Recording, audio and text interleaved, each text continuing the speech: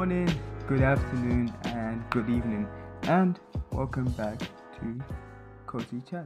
Welcome back, everyone. I said before, I'm sorry for the inconsistent release schedule. I don't think that's going to be solved anytime soon. I'm trying my best, but I just have so many things going on, especially this year. But I'll keep pushing, but I'm always happy to keep on creating and making this project go on because it is fulfilling its purpose. It's helping me have different conversations, connecting me to different people, and I'm also always interested hearing back from everyone who messages me and saying what they learned. And yeah, always feel free to do that more, and you can always contact the guests as well because they're also open to communication and answering some questions that everyone may have. I'm not going to take too much of the time. I'm going to give the floor to Abe, and he's going to go deeper into renewable energy and what place it has for the energy landscape in the next few years. So let's go. By thousands of people doing administrative tasks, and actually that is not an efficient process, especially when you think of the different layers and different organisations involved with running that, all the different middlemen to facilitate a global transaction. And now with Bitcoin, you have one protocol, one network that is running the entire thing. It's a far more efficient way of transmitting value around the world. And I'd also say that I'm not sure how many countries still hold gold reserves, but I imagine quite a few do. So the thing which props up the value of fiat currency, if anything now, is gold reserves. That's why the countries which have done away with the gold standard under the Bretton Woods Agreement, since the gold standard was abolished, money has been depreciating over time. So yeah, and the fact that gold is still a store of value indicates to me that it's more energy wasteful to get gold out of the ground than it is to produce a cryptographic process which creates a very complex number which gives it value.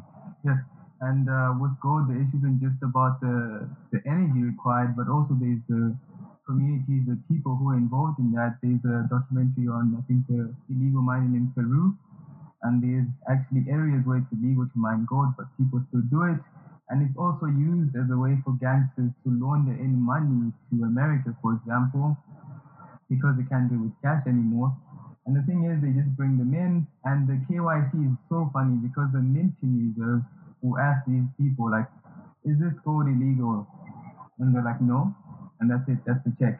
And they just melt it, make it look clean, they give it to Apple, they give it to all the jewelry makers.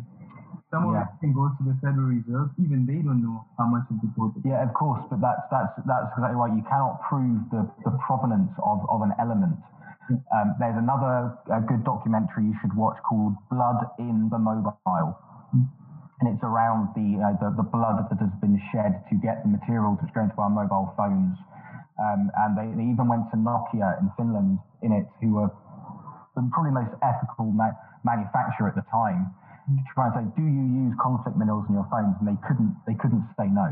They basically say, they wash their hands. Well, we've got no control over it. It goes into the global mix, and we then can't see where our minerals are coming from.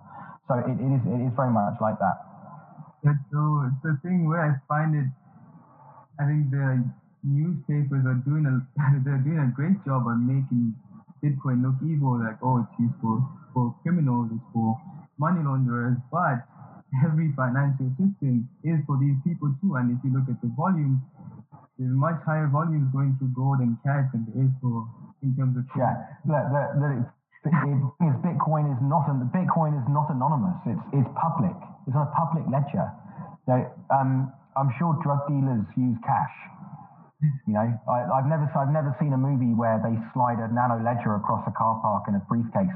They're sliding briefcases of cash because it's anonymous. And cartels launder their money through global banks. I mean, HSBC was flagged as being involved with money laundering through Mexican cartels. And these are organizations which are basically saying that Bitcoin is used for money laundering. Bitcoin is a public ledger. It's actually there to prevent. It can be used to prevent this kind of activity behavior. It should be being harnessed, but it makes me question whether there is so much corruption going on in that kind of level of the world's organization, which makes them not want to stop money laundering? Are there enough players and bad actors in positions of power which can actually prevent or have got an incentive not to allow Bitcoin to propagate? But I think now over time, it's now being proven day by day the different use cases and business models that this is being stemmed from Bitcoin, that those arguments are null and void. By the way, just whilst it popped into my head, because I forgot to mention earlier, you're saying around the people dying or being caused harm through the informal gold mines in Peru. Yes. Well, the same is happening in the informal coal mining sector, like coal in South Africa. Obviously, these coal mines are fueling the power stations. So not only because there's a demand for coal, is the informal coal mining sector happening, which is dangerous. Coal mines collapse, shafts collapse. But then even once you've mined that coal, it's causing thousands and thousands of premature deaths each year through burning that coal in a coal power station. So more people in South Africa have died as a result of coal mining and coal fume inhalation than COVID. But yet, there's no emergency around coal use, but there's an emergency around COVID. And there's always an argument around job losses when you transition to a new economy.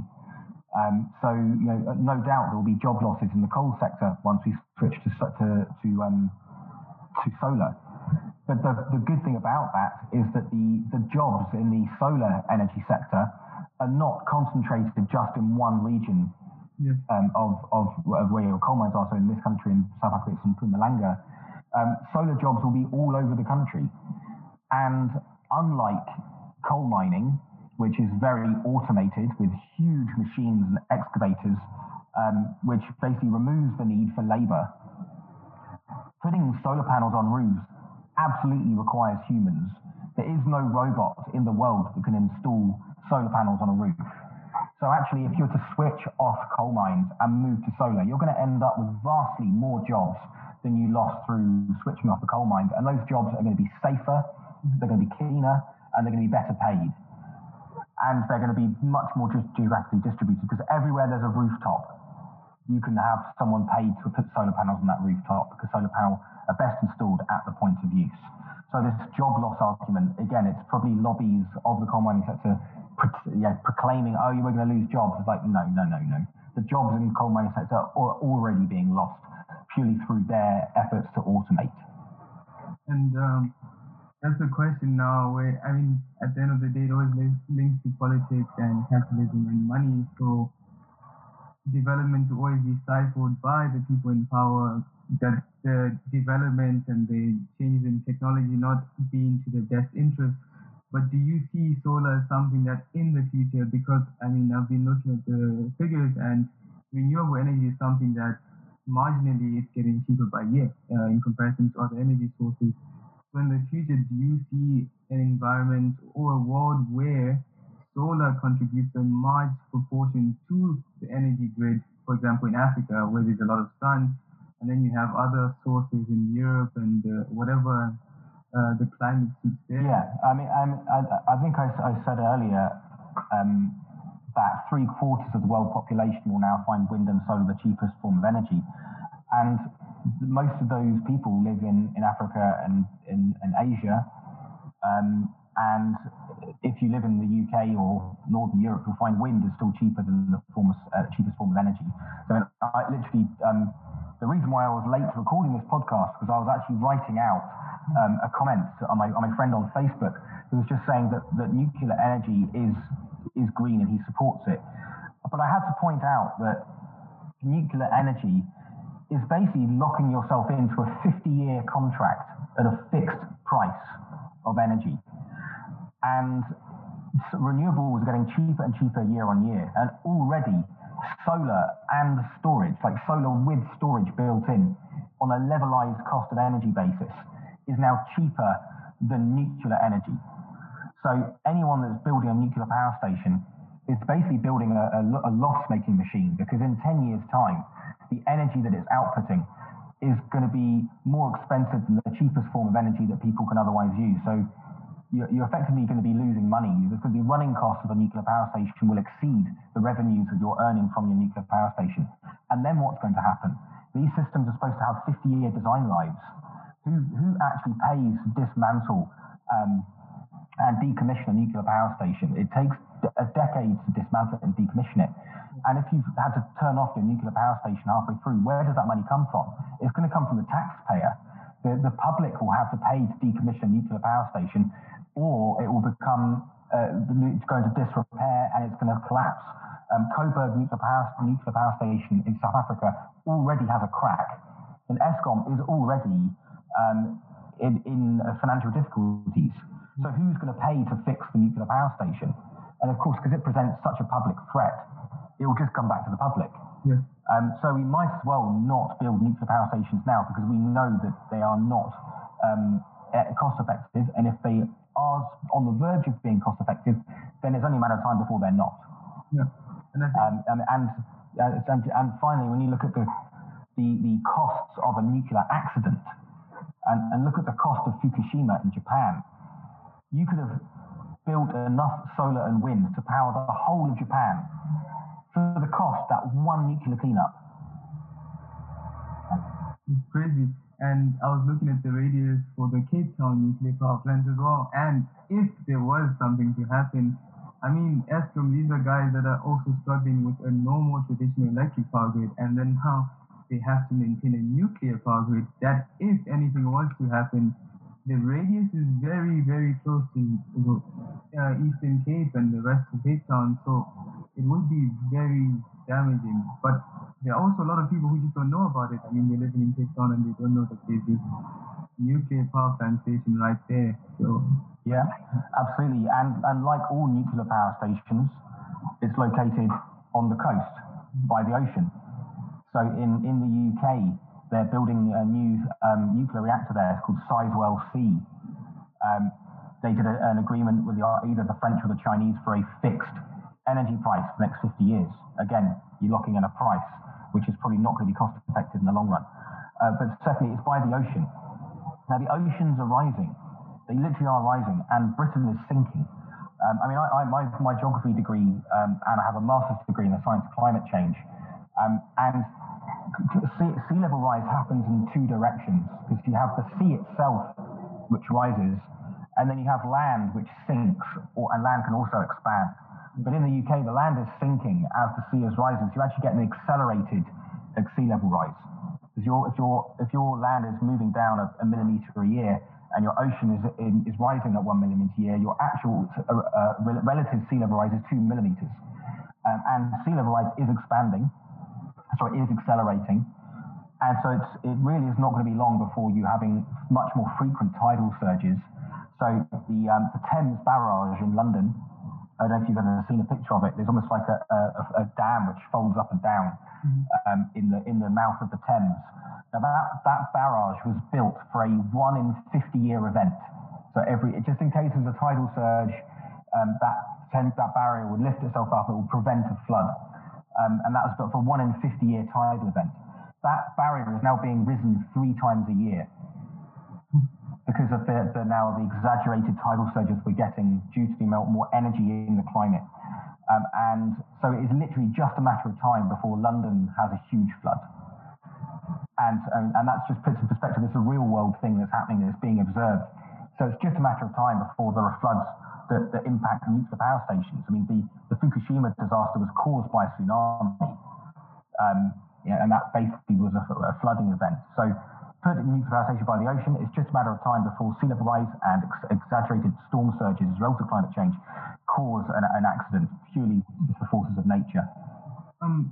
Sometimes I just think that this comes from the stem of the fact that the people who are making, because politics or the traditional leader with the institutions, you have people who are making decisions on topics that they have nothing about, they have no idea about. Because yes, it would actually make sense to have a scientist or someone who studies geography or these different things, or just have a panel of different thought leaders to make this decision. But then sometimes you look at the room and just people who know nothing about this, and they make that decision because, oh, the numbers look good, because maybe they're not looking at it also at what could happen if this happened. So it's actually a shame where we come back to this thing again, why Bitcoin is also so popular, because it's a thing about, that's talking about decentralized. So decentralized solves a lot of the world's problems, that if these decisions involve more people and it came from the ground up, then we wouldn't have such issues as well, and we would always look at the most efficient solution to most of the problems. But because it's usually a few people making decisions for millions, then we have these problems where everyone has to face the consequences of the decision of 10 to 20 people. I think especially, we've had the luxury of living through a very extended period of both economic and environmental stability. For the past 100 years, maybe less, since the Second World War, we've had an extended, profoundly stable period of economic growth and environmental stability. There have been no hugely disastrous natural disasters, and neither has there been any wars really that have caused economic collapse or economic, really highly detrimental economic collapse. So I think that's put people in a false sense of security, full planning for the future. So we've had no major environmental catastrophes. There's not been a meteorite that's hit the Earth and caused tsunamis. There's not been a supervolcano eruption. Then you can just kind of assume that, okay, the world is a very quiet, stable place. So let's just build a nuclear reactor by the ocean and just hope that we've got enough money to decommission it in the future, because our economy is going to grow as a result of having this nuclear power station. So we'll be able to afford to fix it in the future if it breaks. And it's probably by the sea, and the sea is always going to be there, and it's never really going to swell. Actually, that's completely not the point. I mean, if there's an economic disaster, if there is a meteorite that hits the Earth, there are tsunamis, then the nuclear power stations around the world are going to all melt down at the same time. And what are we going to do then? So I think that's the planners just assume it's much more convenient to assume the world is going to continue the way it is, rather than thinking, hang on a minute, what if the unlikely scenario does actually occur? Which is why it's always better to opt for the safe option and to put in some solar panels. So if you put the solar panels by the sea, there's a sea level flood. The worst you're going to get some wet solar panels that may not work anymore, and you can replace them. The land is not going to be contaminated for for hundreds of years, which you would do with a nuclear power station. Do you think that it's a thing about each region of the world has its own energy source that they can use to the point that it's as efficient as after using solar panels? So, for example, wind energy in Europe, for example, in Scotland, but then also like in America, I think you can have a combination of all three, where they have different varying climates. But then what do you think about that? That can the whole world reach a stage where they have a renewable energy source that they can rely on? Every country has got the best resource, a best renewable resource, which makes it the most cost effective to tap into. Obviously, with solar power, as the prices come down, the geographic regions where it's effective grows, and the map expands. So but back in 2006, 2007, solar power was not economically viable in the UK, for example. There wasn't any incentives, there were no subsidies, so it was just literally not economically viable. In 2008, 2009, the feed-in tariffs were announced. In 2010, the solar industry exploded in the UK because there was now a subsidy, and therefore the geographical region where solar was now viable went northward. Obviously, with that economic expansion came cost reduction. So ultimately, the subsidies in the UK have now been removed, and you now have subsidy-free solar energy in the UK still. So that kind of shows how as that economy grew, as the industry grew, the region where it's effective is retained. So yes, I mean, even a country like South Africa, there's tremendous wind resource and tremendous solar resource, and wind and wave resource. But really, it's what's the easiest thing to harness. And building mega projects out in natural environments is always going to be an engineering challenge. Getting wind turbines installed in mountains is a huge challenge. There's a whole industry, very clever engineers making sure that happens. But I've always the advocate to say, look, if just put solar panels on roofs with battery systems, it's so much easier to do. The roof is already built. It's already there to put your solar panels on. You're putting solar panels producing power at the point of electricity use, and you can then start sharing energy between buildings via smart grids to minimise transmission losses of centralised power stations. And really, that's the future. Is a mixed a pool of generators trading energy between themselves. Yeah, I always have a utopian image where, I mean, like, Africa has a lot of energy issues and it just doesn't make sense. But of course, the people themselves, because they're usually economically not that well off, but then the government can do projects, or people can do projects where they cut a deal with all these different people, all these roofs, that these are people with homes, and you tell them, okay, we're going to plant some solar panels and this infrastructure on the top of your roof, and you will get a certain cut. For example, you don't have to do anything. You create an agreement. I guess it has to be backed by insurance. And it's kind of this idea of servers, kind of like how servers work, where you have different computers eventually creating a very powerful computer that can like host a whole website or host a different application. So now you have all these little different rooftops that are actually contributing to a much larger grid. Yeah, and that's not utopian. That is already happening. No. There are many companies across Africa already doing that. One of which is called PowerHive, and PowerHive is in Kenya, and they're solar powering rural villages and remote locations, connecting hundreds of homes up at once to a solar grid, and that's enabled access to data. Energy for productive use, so they can now start incubating eggs for chickens. You know, you're basically catalyzing economic growth in very remote rural areas. And traditionally, you know, I know this through first-hand observations that the working men in rural villages leave the villages to go to cities in order to seek work. In order to get electricity access, mobile phone signal, that's where the world is. But actually, with the arrival of solar energy in a decentralized manner into rural areas, you are bringing the modern world to the rural area, and therefore you're actually preventing the need for urban sprawl and men to leave their towns and so their villages, leaving behind very important farming skills and labour, to go and live basically in a slum outside a city in pursuit of a so-called better life.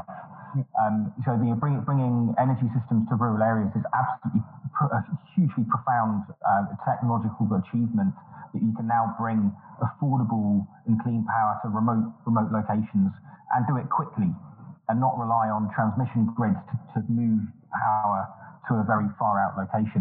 Bearing in mind that the amount of energy being used in such a village is going to be very small.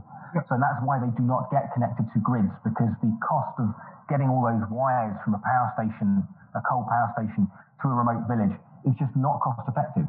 And in the long run, you have to service them too. Like if something happens, then you have to go fix it. So exactly, and they're not using enough electricity to warrant the need for that, and that's really why rural electrification has been a big challenge across Africa. And how solar power is the kind of solution to that. It's awesome. And yeah, I guess these are things that I had thought about, but then I've never actually pictured it that well, that just the potential in the future for solar and how already fast it's happening. Yeah. Okay, so my voice is going dry now, and because I arrived late, so I have to jump off. Yeah. Do you have any final questions for me? No, I think that was everything. I think just a quick summary on the platform, because I think we went to the tangent on solar and Bitcoin. Just a quick summary on how like people can get there, and like you can even just start, and it's just you should think. Yeah. So it's really easy. Just visit thesunexchange.com or just Google Sun Exchange, and then sign up. You can choose any project that's available to solar power. And you click buy solar cells, those solar cells will get installed onto the roof of that project, and then for every kilowatt hour of electricity your solar cells produce, you will earn the rate given to you on the website. So I highly recommend doing it. You can start with a single solar cell, and you can also lock in a Bitcoin income stream to get paid in Bitcoin once per month for the next 20 years. And yeah, I highly recommend it. I recommend it too. I'm a user of the Sun Exchange myself, as we said before, and I've enjoyed taking part in the different projects, some of them with a good humanitarian cause as well. But at the end of the day, you are contributing to the future of solar and renewable energy. So it's not a bad way to make some decent returns per year. So have fun building your own solar little villages. And if you have any questions, you can ask me. And Abe, thank you again for your time. No problem. Great. Awesome. Glad to hear it. Nice to speak to you. Nice to meet you. I'll see you soon. See you soon. Bye-bye. Thank you guys again for joining and continuing to tune in. If you learned something, then I am grateful. If you have any questions or feedback, please feel free to contact me through LinkedIn or Anchor as well. I'm wishing you a blessed and productive week. Stay healthy and safe. Bye.